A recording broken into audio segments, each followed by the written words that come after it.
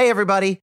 As many of you know, each Friday on the Third Degree podcast, I speak with a rotating cast of some of the nation's top law students about breaking legal news, compelling cases, and what it means to lead a life in the law. These episodes are part of the Cafe Insider membership. Insiders get exclusive content, including a weekly podcast hosted by Preet Bharara and Ann Milgram, audio notes from contributors, including me, and bonus content from Stay Tuned and Doing Justice. You can now become a member for half the annual membership price. Just head to cafe.com/insider and enter the special code DEGREE. That's cafe.com/insider, and the discount code is DEGREE. And now, on to the show.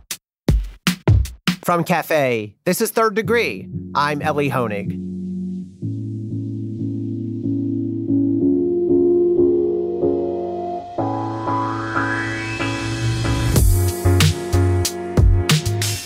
It is now a misdemeanor in Georgia to give food or water to people who wait online to vote. That's right.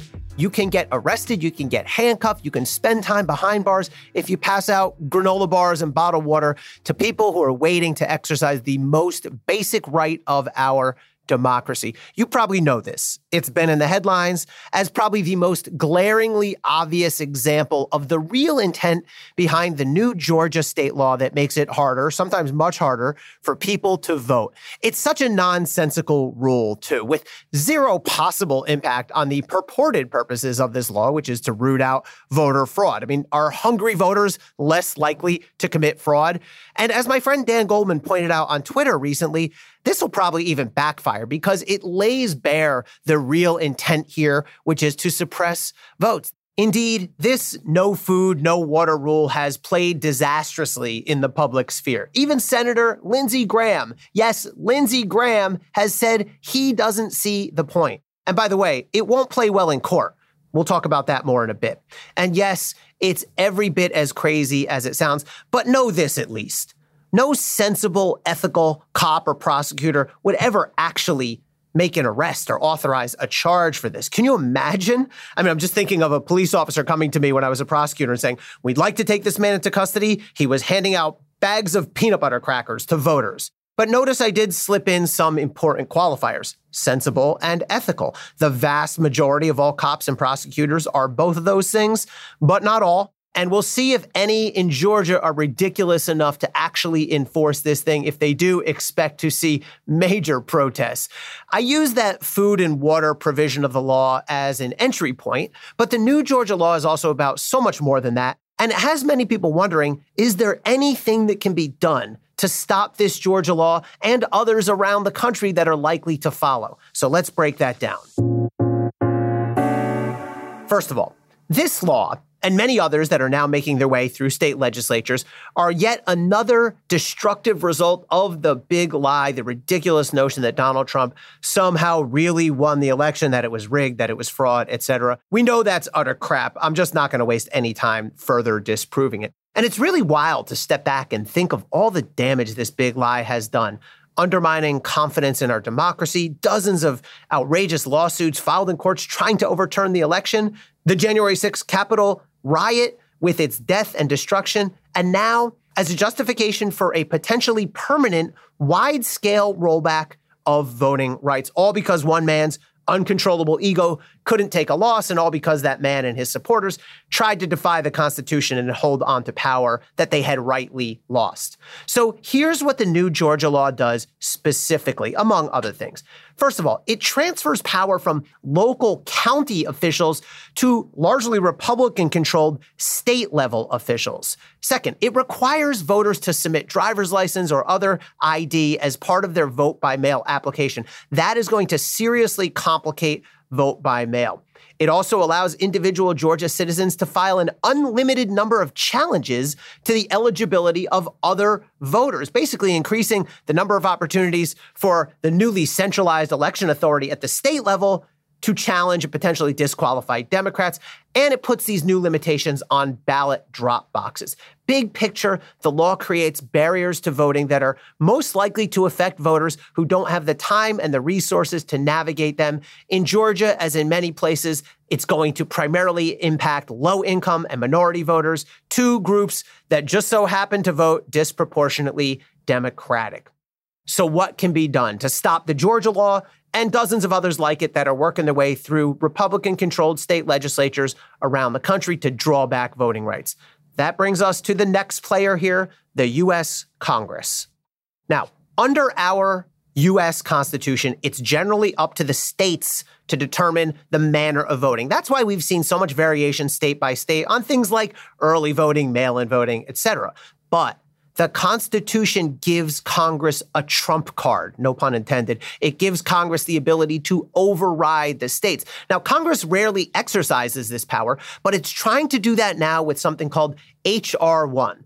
H.R. 1 is a bill. It's a proposed law. If it passes, it would create a new national automatic voter registration system that would require voters to opt out rather than opt in. That would lead to a lot more people being registered. It would require at least 15 consecutive days of early voting for federal elections, and it would prohibit states from restricting a person's ability to vote by mail. Now, H.R. 1 has already passed the House by a 220 to 210 vote. It was nearly a straight party line vote. One Democrat voted no. Two Republicans did not vote at all. So on to the Senate. Easy going, right? Democrats have the majority. It's 50-50, but they have the tiebreaker through the vice president. The problem, of course, is the filibuster. This is an internal Senate rule saying that any member can block a bill by promising to filibuster. In the old days, you had to actually get up and talk. The famous example is Jimmy Stewart in the movie Mr. Smith Goes to Washington. Senator, yield. No, sir, I will not yield. The better example to me is Amy Poehler playing Leslie Knope in roller skates on the TV show Parks and Rec. I will not yield, nor will I yield for the rest of the evening. A filibuster? Now the Senate has gone soft. You don't have to stand up and read. All you have to do is say you intend to filibuster. And if that happens, then it takes 60 votes to overcome. So in essence, you would need all 50 Democrats plus 10 Republicans. That ain't going to happen. It's not even clear all 50 Democrats are on board. So there's now talk of suspending or changing the filibuster rule. I'm going to tell you straight up, that's a tough putt. Prominent defendants, including Joe Biden himself, have long been against changing the filibuster.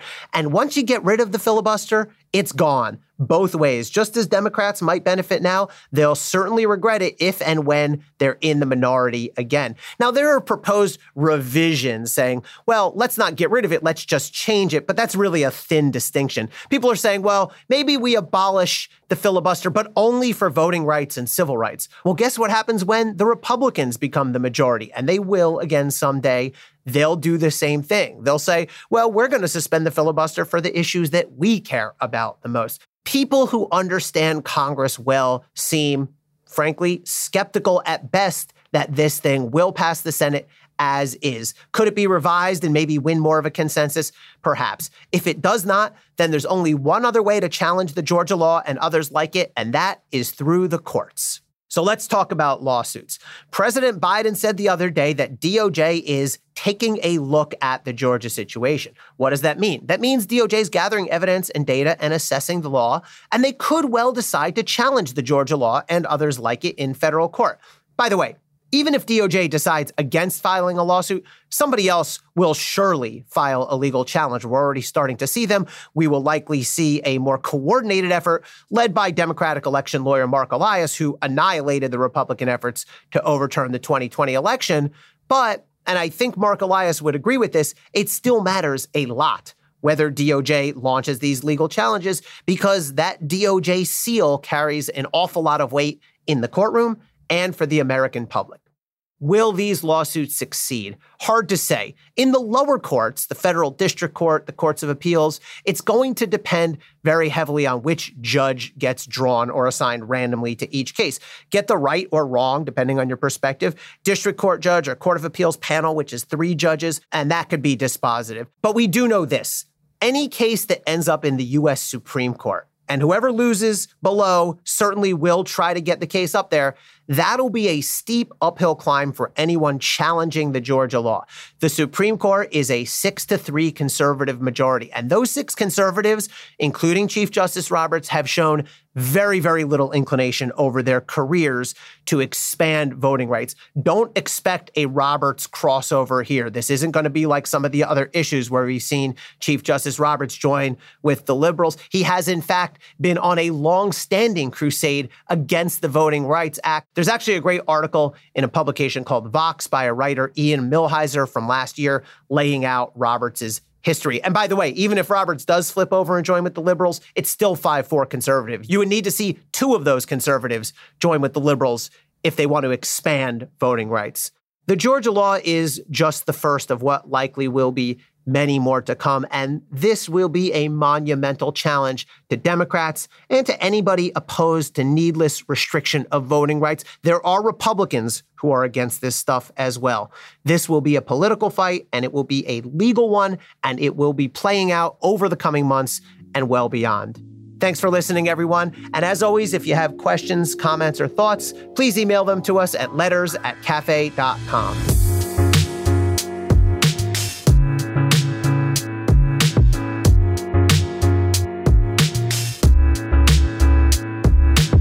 Third Degree is presented by Cafe Studios. Your host is Ellie Honig.